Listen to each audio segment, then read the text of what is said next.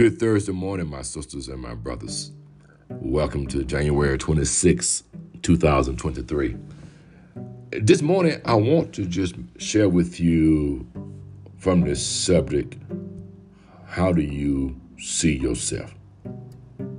What do you think about yourself? How do you value yourself? It matters how you think about yourself. It matters how you perceive yourself. The poem that I often refer to from my college days is The Man Who Thinks He Can. And so if you think you're beaten, you are. So life will beat you down. If you think you dare not, you don't.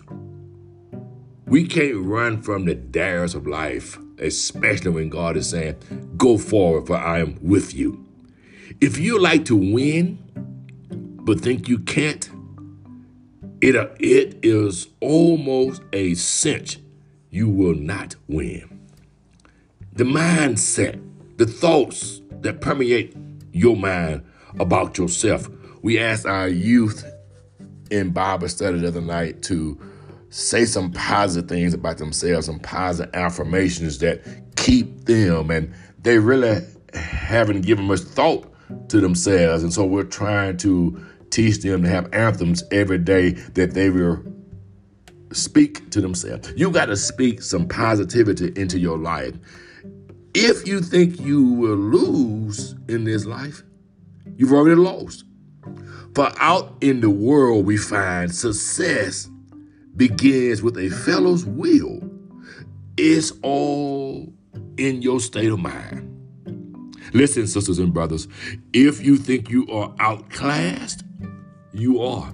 So many of us become inferior based on a person's background, their economic condition, where they come from. They came from a full family, father and mother, lived in a nice home, where you from the hood, you from the projects. But I've never felt intimidated by others because I was building a better me. I was building the Willie from the foundation which I was given from the hood. From my neighborhood, I went forward with a determined mind to be somebody that I'm proud of.